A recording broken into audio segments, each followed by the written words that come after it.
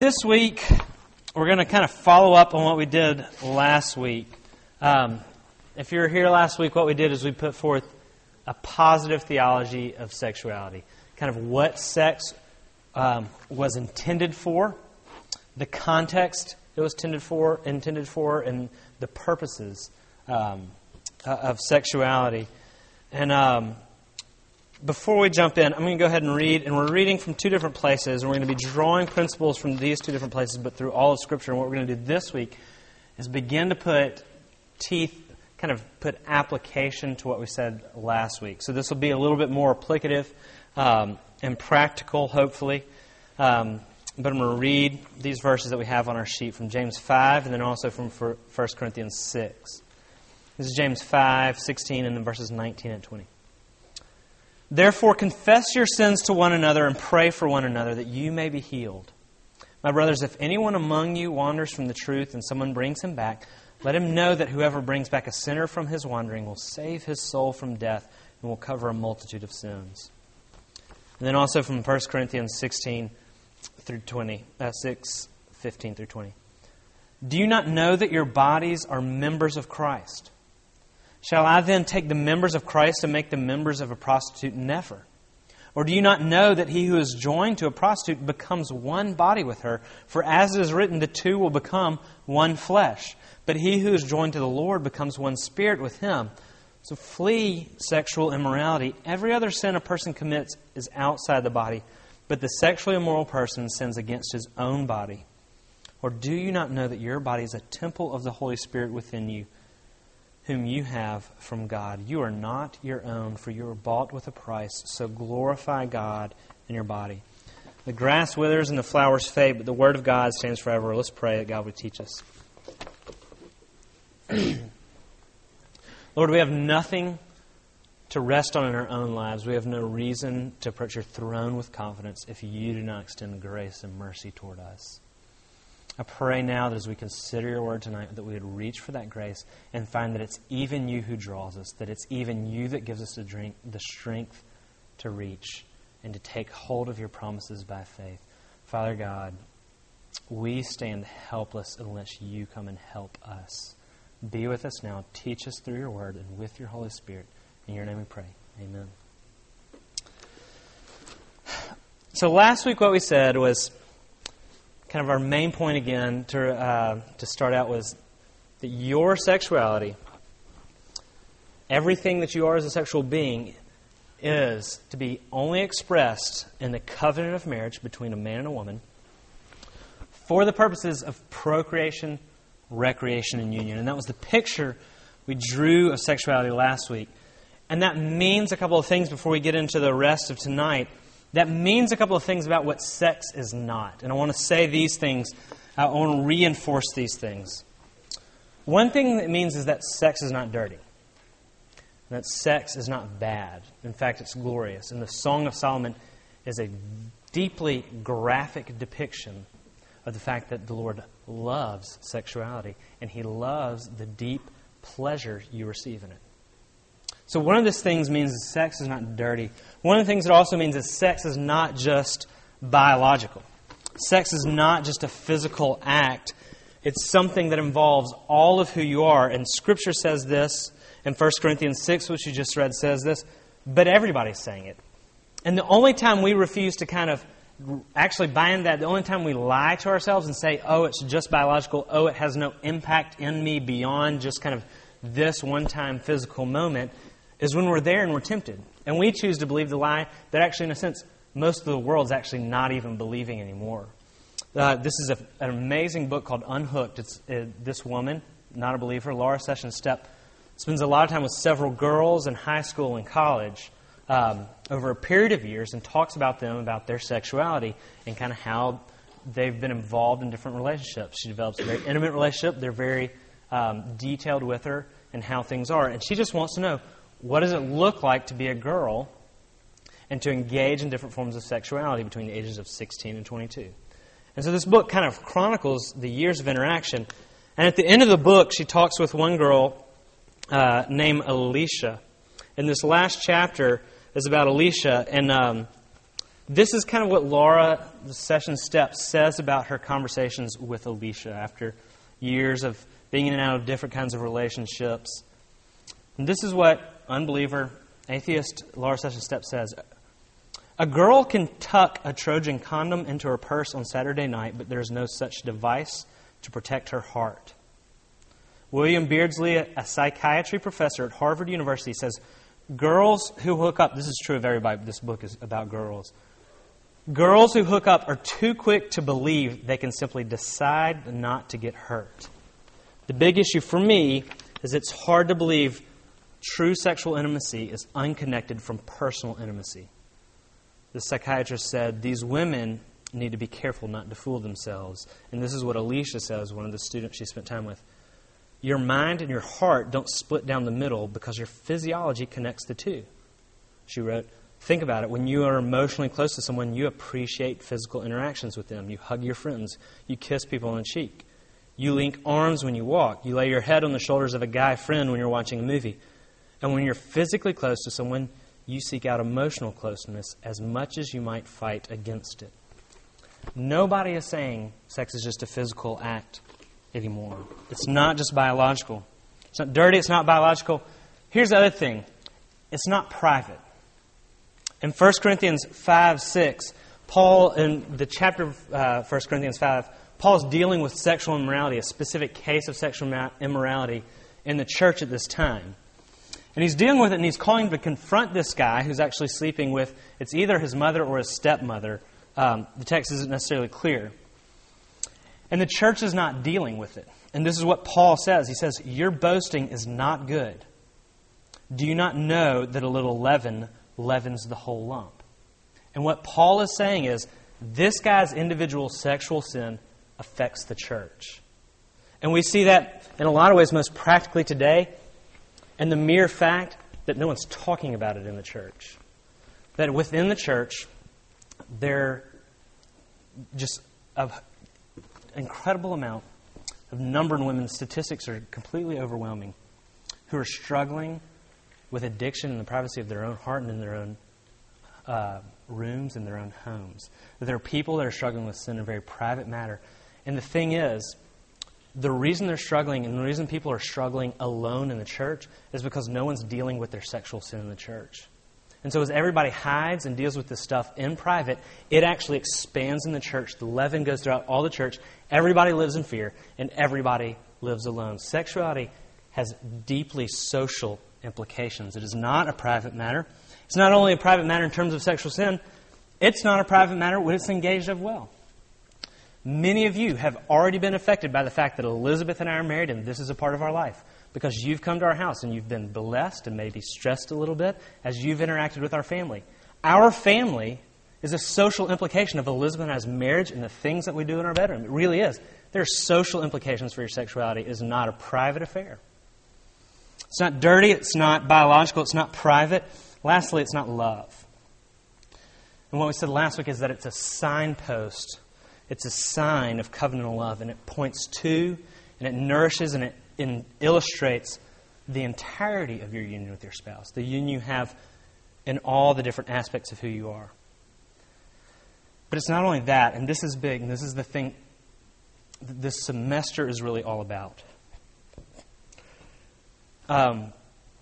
It's not, what we're doing this semester is not, we're not working toward a picture of what a healthy marriage and healthy relationships look like for the sake of having healthy relationships and healthy marriage. The goal of marriage and the goal of the semester is not for y'all to have good marriage. That's really not what we're trying to do. That's a very short-sighted approach to reading Scripture. And it kind of, if that was only our approach, we wouldn't be understanding Scripture. The goal of approaching and figuring out what a healthy marriage looks like is this. It's for us to be equipped with a helper suitable inside of covenant in the manner that God designed for the purpose of building His kingdom.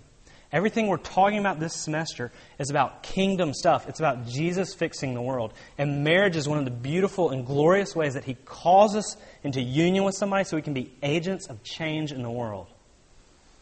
Marriage and sexuality are not goals in and of themselves. They prepare us for, and they point us to, the greater reality of the final marriage between Jesus and His bride, the church.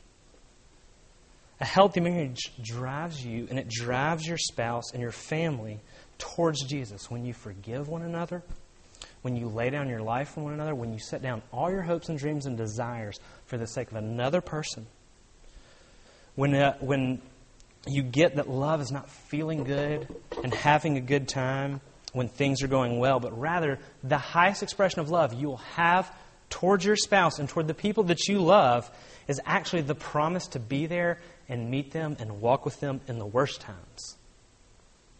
When you sacrifice, when you set aside yourself, when you say, I'm committing myself not for my own happiness, but I'm committing myself to you for your holiness, you're doing, in a sense, what really is the highest and most intimate form of gospel proclamation. You're preaching the gospel to your spouse and to your family.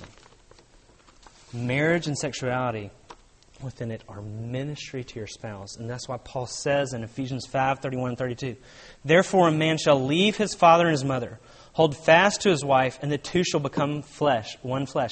And this is the very next words he says. This mystery is profound, and I'm talking about Christ and the church. And what Paul is saying is that marriage and sexuality, one fleshness, as God intended it, is teaching us about Jesus' love for the church and the unity and the oneness we have with Jesus. Marriage is supposed to be the place, y'all, where we taste, where we most intimately and passionately and excitingly taste and picture and are nourished with the gospel. Marriage is supposed to be a place that nourishes us as a Christian, that grows us toward Jesus and into grace. And for that reason, we have to long for our sexuality to be reclaimed by the gospel. If our sexuality is supposed to be a physical illustration of covenantal love, and an illustration not just of covenantal love between you and your spouse, but it's also an illustration and a picture of God's oneness with His people, then we cannot not deal with the sexual brokenness in our lives. We have to bring our expectations about marriage, our expectations about sex, our fantasies, our dating relationships, our obsessions, our pornography, masturbation, the casual glances at less offensive images, even the light stuff. We have to bring all those things to the gospel and seek healing. And I'm not going to spend time developing this point, but I want to tell you an assumption that we're operating under tonight. I know all of y'all are in different places. Some of our stories are similar. Some of them are different. Some of you have been to places where you don't want to go. Some of you have been forced to places you don't want to go. Some of you have been to places you don't want to go by yourself in your room. Some of you, most of us, feel ensnared by different things. But I'm operating under this assumption. Some of you maybe haven't dated anybody. Maybe this is something that's still new to you. This is the assumption we're operating under because we're operating under Scripture. We're all broken sexually. That when Genesis says that every thought of the heart of man is only evil all the time, that means that every thought of the heart of man is only evil all the time. That our sexuality is broken. That when Ephesians says that we are dead in our transgressions, that not just like some of the areas we struggle where we're dead, everything about us is corrupted by the fall. We're all broken sexually. And no one enters into marriage with complete purity of body, mind, and soul. And the notion of virginity, this is what virginity means. Virginity means sexually new. Sexually, that you've never in any way, shape, or form been awakened or been touched, whether it's in your fantasy life, whether it's by yourself, or whether it's with another person. That you've neither begun to be sexual in any capacity towards anyone in your mind or with your body or by yourself. And when you realize that that's what virginity is, that it's not you haven't had intercourse, but that sin hasn't touched any part of your sexuality, that means none of us enter into marriage as virgins. That's really what that means. And what we've done in the church and what we've done as Christians is we've actually created a second class of citizens, which is unbiblical and evil, by saying if you haven't had intercourse, then you're this purer, holier being. We are all desperately sexually broken. And maybe one of the dangerous places to be is to think that you're not like other people because other people have these other issues. They're second-class citizens. I'm a virgin. We're all sexually broken, and we all need Jesus to forgive us and to heal us. Scripture tells us, we're operating under that scriptural principle, that we are all sexually broken. And here's what else I know. Scripture teaches that culturally and statistically. I also know that most of us in this room are in places in private that we don't tell anyone else about. Whether it's in our mind or it's before our computer screens, wherever it is, most of us are in places in our minds and in privacy that we don't tell anyone about. And so for the Christian that is here tonight, you cannot be complacent in dealing with your sexual brokenness. If we're complacent in seeking Jesus for the restoration of our sexuality, we're robbing marriage and the beautiful physical union that occurs within it of its ability to nourish us with the gospel. We're actively choosing to have less than what God intended.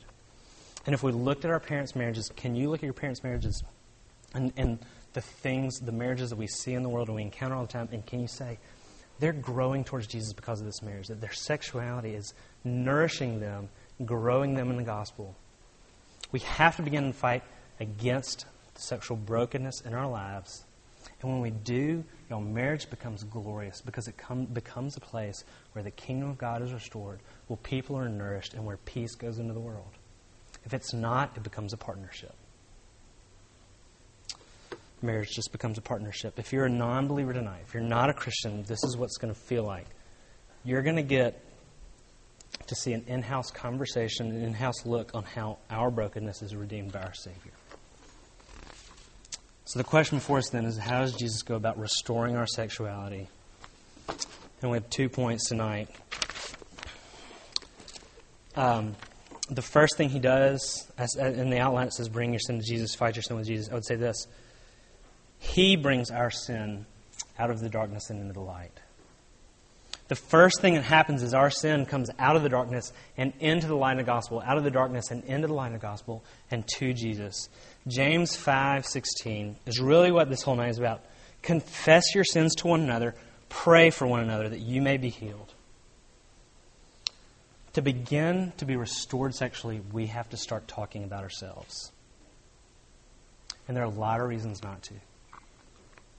One reason not to is the fear of shame. We live in a shame-based culture, and even within Christian groups and then within versions of the church are shame-based and shame-driven. Because if you think about it, the last people that you probably want to tell, if you're like me, the last people that you want to tell about the privacy of your sexual perversion and your sexual brokenness is Christians. And in fact, if we thought about it, we might mostly be comfortable telling unbelievers about the struggles in privacy in our dating relationships, in our heart, wherever it is. Fear of shame drives us away from dealing with our sin. It is a tool of the flesh and it is a tool of Satan to draw us away from the gospel. Matthew 12:22, the gospel writer quotes Isaiah 43. When he quotes Isaiah 43, what Matthew is saying is, this passage in Isaiah is about Jesus, and this is what Jesus says: a bruised reed he will not break, a smoldering wick he will not quench. Y'all, Jesus doesn't crush broken people. He heals broken people. And the only people he crushes are the Pharisees, the people who refuse to deal with their brokenness. Fear of shame keeps us from bringing the darkness in our life into the light of the gospel, because what we've mistakenly thought is the church is a place where you bring all your goodness to show everybody how good you're a Christian. But that's not where the church is. The church is a place where you bring everything you wish you weren't, and you find that the gospel heals you. Don't let fear of shame drive you away from the healing and the freedom that is offered in the gospel. And here's what is true. It'll be embarrassing. And it'll be awkward conversations. And I can't promise that it won't be, and I can almost guarantee it is going to be those things. Don't let those things make you shy away from finding healing from Jesus. There's a fear of shame. There's also a fear of loss. Because we love our sin, and we hate our sin, but we kind of love it. And the prospect of speaking it and being forced to deal with it grips us with fear, because We love it. And what sin really is, in a lot of ways, is our coping mechanism for living in a godless world, for dealing with the brokenness in the world. One counselor says this, Chap Clark says, our sexual obsession maybe isn't just an arbitrary pursuit of something illicit. Rather, it's our response to profound loneliness and alienation. You see, we use sexuality to feel in control. We use it to feel alive. We use it as a shortcut to a false form of intimacy. We want to feel intimacy, so we're willing to jump there. Mary Calderon says this, the girl plays at sex for which she is not ready because fundamentally what she wants is love. The boy plays at love for which he is not ready because he fundamentally wants his sex. People are shortcutting to intimacy and using sexuality to pretend to have intimacy for a while. We use it to stop feeling lonely. We use it to hold on to people. We use it to feel desired, to feel valued, to feel wanted. We use it to deal with anxiety. We need our sin to cope. It's how we deal with this world. And that's exactly where our sinful hearts want to keep us. That's the tool that sin and is the tool that Satan uses to keep us ensnared in our sin. Those are reasons not to. What are the reasons to bring your sin out into the light of the gospel? That's because of this, the gospel is healing. There's freedom in the love of Jesus. There's freedom to bring yourself to the cross. 1 John 1:9 says, if we confess our sins, He's faithful and just to forgive us our sins and to cleanse us from all our unrighteousness. The life of a Christian is not the life of a hypocrite. We say that sometimes. I've heard that around. The life of a Christian is the life of someone constantly repenting. That means bringing all your stuff to Jesus and confessing that none of it is good enough. Some people celebrate Reformation Day on Halloween. We're not, but I'm glad the Reformation took place. But on the day that Martin Luther posted those 95 theses on the church door in Wittenberg, Germany, when he posted those 95 theses, that's the single largest church event that took place that reshaped Christianity in the world, since Pentecost, literally since the first century.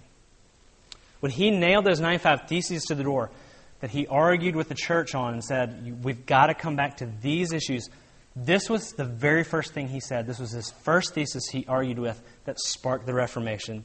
Thesis number 1. When our Lord and Master Jesus Christ said, repent, He willed the entire life of a believer is to be one of repentance. Our life is the life of a repentance. And when you get that, when you approach God that way, you find that He doesn't dismiss you. He embraces you over and over. A hypocrite is somebody who says they believe one thing and does another. The life of a Christian is someone who says, no, Jesus is my righteousness. That's all I have. I have nothing on my own. The life of a Christian is the life of repentance, bringing your junk to Jesus, seeking forgiveness and seeking rescue, and not then proclaiming to the world, now look how I live, but proclaiming to the world, look what the King did for me and is doing in the world. That's the life of a Christian. That's the life of repentance. That's not hypocritical, because what we're saying is, no, don't look at me. Only look at me, because all I have to boast in is in Jesus. All I'm good for is telling you, this is who I depend on.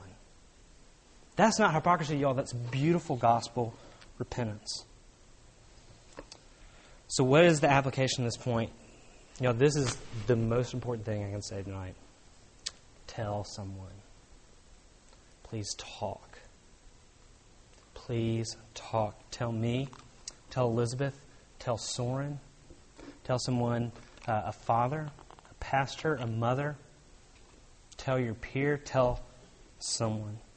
And I know that you don't want to. And that's exactly how our sinful hearts wants us to feel. And faith and repentance is not waiting for the right timing and waiting for the right feeling to finally tell someone about what you're struggling with alone. Faith and repentance is in the face of all the wrong feelings, running to Jesus and saying, please heal me. And that healing begins when you stop dealing with this alone. Because what James is saying when he calls us to confess to one another is he's saying the church is the real vehicle for you to begin healing in this area. The number one marker for someone spiraling out of control in their relationships, Elizabeth and I have not been married long, but we've already had several friends our age get divorces. And in retrospect, what was happening all along when we thought they had a great marriage is things were rotting from the inside out. And they started rotting years ago, but we didn't find out until finally one day somebody left somebody. And in retrospect, when we look back in their life, there was a very clear pattern years before anybody knew they had issues in their marriage. And the very clear and consistent pattern among every single person we know that got divorced was this: they stopped talking to people. They avoided fellowship, and they avoided intimacy, and they avoided accountability. Y'all talk to somebody. James is not saying that we have the ability to forgive your sins, that I have the ability, Soren, Elizabeth, your friends, whoever it is, not that they have the ability to forgive your sins for you. What James means is that you're not going to believe or feel forgiven until you bring your stuff to the body of Christ and let us embrace you and walk with you and pray with you and tell you what Jesus tells us in Psalm 32. Blessed is the one whose transgression is forgiven, whose sin is covered. Blessed is the man against whom the Lord counts no iniquity, and whose spirit there is no deceit. This is what the psalmist says. When I kept silent, my bones wasted away through my groaning all day long. Day and night your hand was heavy upon me. My strength was dried up as by the heat of the summer.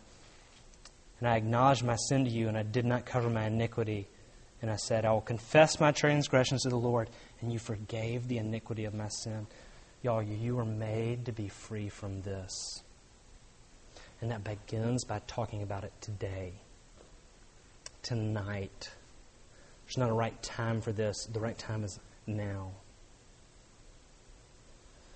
So tell someone. Name the darkness that is in your heart and in your life. And even the act of naming, you'll begin to diminish its power. And you'll find that God's grace cannot be exalted. And that there's deep, sweet grace and mercy for you over and over and over again. But the first door to healing is to begin to talk about it. Let's begin to be the people in the church that make the church a place where people can come and deal with this, and everybody doesn't have to hide in privacy. I want to say one thing that actually doesn't have a whole lot to do with what we're saying tonight. This is an aside for a second, only because the issue is completely different, but the application is the same. There are some of you whose sexuality was attacked by someone else. It could have been recent. It could have been a long time ago.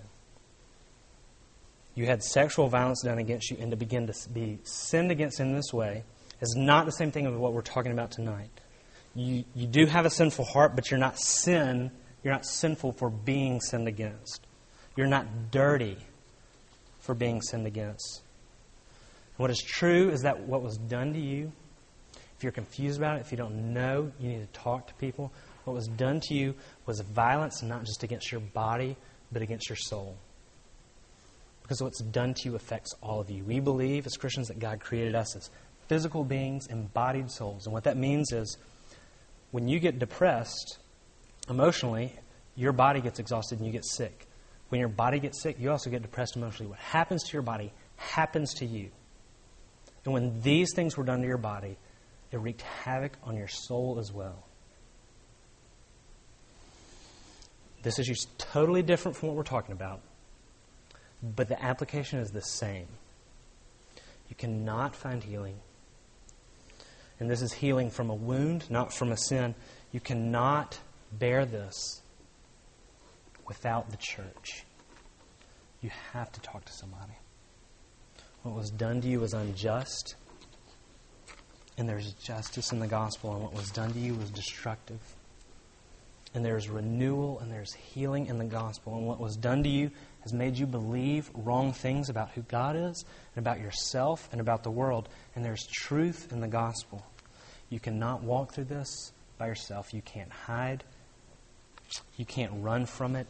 You can't deal with it alone. Please, please talk. That's an aside. I want to make sure I got that out there.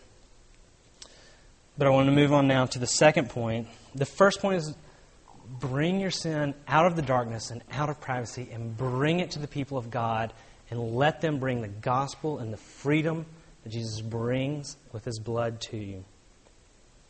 Now, secondly, now we got to fight with Jesus. Fight against our sin alongside of Jesus, not fight with Jesus. And I want to make a couple of points of application. I've been reticent to give real concrete application about a lot of these issues that we've been going through this semester because I really want to stay in the heart of Scripture and to make sure I'm saying things what Scripture is saying. That's why we're not going to say a rule like don't kiss, or we're not going to say a rule like don't date. But before I give points of application, I want to be clear about this. If you've been waiting for a list of things to do to cut this stuff out of your life or to be the right person, then this list is not helpful for you. But if the name of Jesus is sweet to you, if you've begun to taste that He has exceeding grace for even people like us, even people like me who stands up here as a minister of the gospel and is deeply sexual broken, y'all, He called a deeply sexual broken person to come and preach the Word of God to you. That's the gospel right there. He calls even people like me. He forgives even people like me. If Jesus is your King, if you've been hearing all semester, not a list of things to do to be the perfect wife or husband or to have the perfect marriage, but what you've heard all semester, the pulse beat that's been underneath everything that we've been saying all semester, namely, that this is all about Jesus. That your marriage is about Jesus and your relationships are about Jesus, that you can't love until you know the love of Jesus. And if you're beginning to find yourself in Him, then what I hope is that these are some ways that you and I and the people of God can war with the King against the darkness in our hearts. So we're going to get practical, very practical than we've been for a second. The first thing is this. Get accountability software. No, there's not like Matthew 7:3. Get accountability software. This is not an easy fix. If you're not dealing with your heart and you're not moving towards Jesus, this doesn't mean anything. And I would advise you even to not take the advice. But if you're beginning to get this thing about sexuality is about Jesus, that it's something we're supposed to long to protect because it's this glorious gospel tool that we've messed up with our own lives, get software for your computer. I have a thing called Safe Eyes. And the reason I have it is because my heart is dark. And if I don't have God's people seeing everything I look at on the internet, I will look at things I'm not supposed to look at. That's why I have internet software. Not because I'm a nice guy, but I want to set an example for y'all. That's not why I have it. I have it because my heart is that dark. And I need the church to intervene for me. I need God's people to intervene for me. I put two things on there. They're both great things.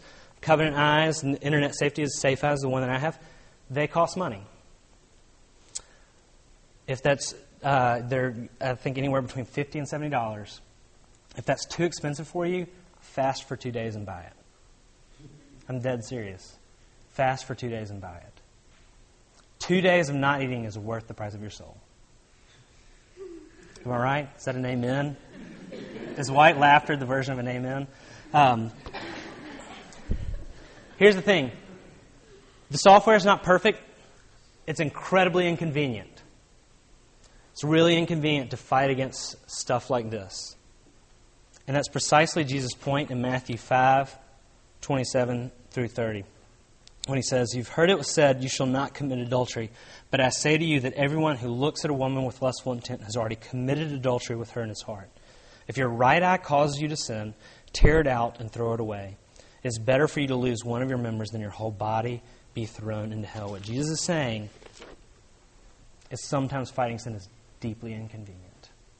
So if this is you, in any way, shape, or form, I don't care about how consistent or inconsistent it is, protect yourself. Ask God's people to come and look at everything you're looking at on the internet. Both of these things send emails to people so that they see what you're looking at. And when you turn it off, it sends an email to them that says you turn off your filter, y'all. Let the church fight with you for your sexual purity. The second thing I would say, in broader application, pursue friendships where you can have these conversations.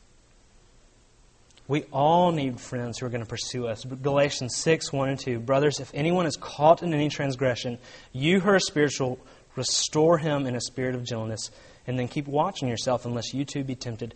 Bear one another's burdens. Now, the reason that I'm here tonight, the reason I have a beautiful wife, and the reason I have 4 beautiful children, and the reason I stand up here, and the church has said, hey, you should go and preach the gospel, and elders laid hands on me and made me minister, it's not because I'm a super Christian. I'll tell you where it started. It started in college when a friend of mine, junior year, came to me and said, Britton, I really need help because I've been to really dark places on the internet I never thought I would go.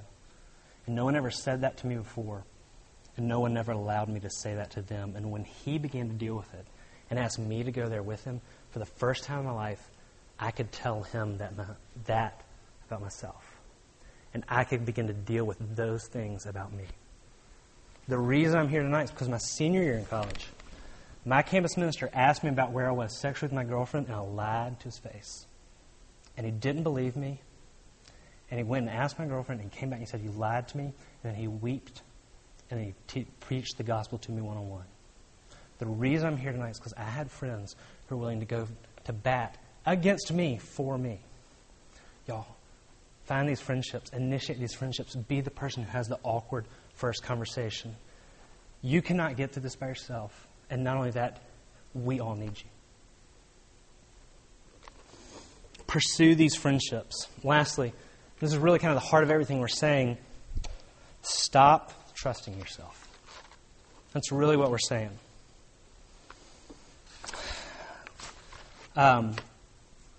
Within relationships, I'm trying to avoid to put boundaries, but we'll say this. Within dating relationships, it is good to express affection. You see nothing in Scripture that prohibits that. God calls us to love on each other, greet each other with a holy kiss. It is good to express affection, that you are fond of somebody, that you like them, that they're dear to you. What we've got to begin to differentiate about in our dating relationships is the difference between affection and arousal. I don't know where y'all are in your relationships, but I know this. Arousal has a purpose beyond itself. Its purpose is to prepare and to lead you into intercourse. Arousal is not a place of stasis. It's not a place you're supposed to stay in. And what's happening in a lot of relationships is that you're trying to live at this level of arousal and you weren't supposed to stay right there. And this is why dating couples make out on the couch for 2 or 3 hours. Y'all, that's the most frustrating thing in the world. No married couple does that. Married couples go and have sex. They don't make out for 2 or 3 hours. Arousal is to get to that thing at the end. All right, what's happening in a lot of relationships is it's kind of like a friend of mine, David Jones at Stanford, says it this way. It's like an escalator. You've kind of jumped on, and you've gone halfway up and realized you can't go to the end. And so you're halfway up the escalator, kind of trying to maintain the place. And this is why it's kind of thrilling, but at the same time it's frustrating, and it always feels incomplete. Is because arousal is not a place of stasis. It's supposed to lead you to intercourse. If you're running in place, or if you're in a relationship, you've gone to the top of the escalator, saving our illustration. This is what's true. You're not going to be able to stop yourself. This is not something you and your girlfriend or you and your boyfriend are going to be able to work through by yourselves. And you need to be in loving relationships with people with the same gender who are going to go to the mats with you and call you back towards Jesus' beautiful design for marriage and sexuality. And I'll say this last. We're actually going to talk about this more. Hope y'all come back. Talk about this more in 2 weeks. Paul actually speaks very forthrightly about this, about being in a serious state sexually with someone you're not married to. He says in 1 Corinthians 7:9, if they cannot exercise self-control, they should marry. It's better to marry than to burn with passion. I know y'all don't want to hear it, but I'm going to side with Paul on this one. If you're in a place in your life where you can't get married, where your priorities right now are school and career, that's really okay. What this passage is not saying is you can't put school and career first. What it is saying is if school and career are first and you're in a place in your relationship where you need to get married, then get married or break up. If school and career are priorities or other things, that's really fine. But don't date and act married unless you're willing to get married. If not, I'm not saying dating is acting married, but I'm saying don't act married within your relationship if you're not willing to get married. And if you're not willing to get married, get out of the relationship for the sake of your soul and for the sake of their soul. Stop trusting yourself to fix yourself and be willing. And be willing for this reason, because of the grace Jesus has shown you, and because of His everlasting love to you, and because that you have an eternal inheritance, and that the things in this world are going to fade and die, the moth's going to destroy, and the thieves will steal, but you have an eternal inheritance that Jesus purchased for you with His blood. Stop trying to stop trusting yourself to fix yourself, and because of those things, be willing to take maybe drastic steps to seek not just an arbitrary sexual ethic, but the glorious design for sexuality that God has in store for you. Let's pray.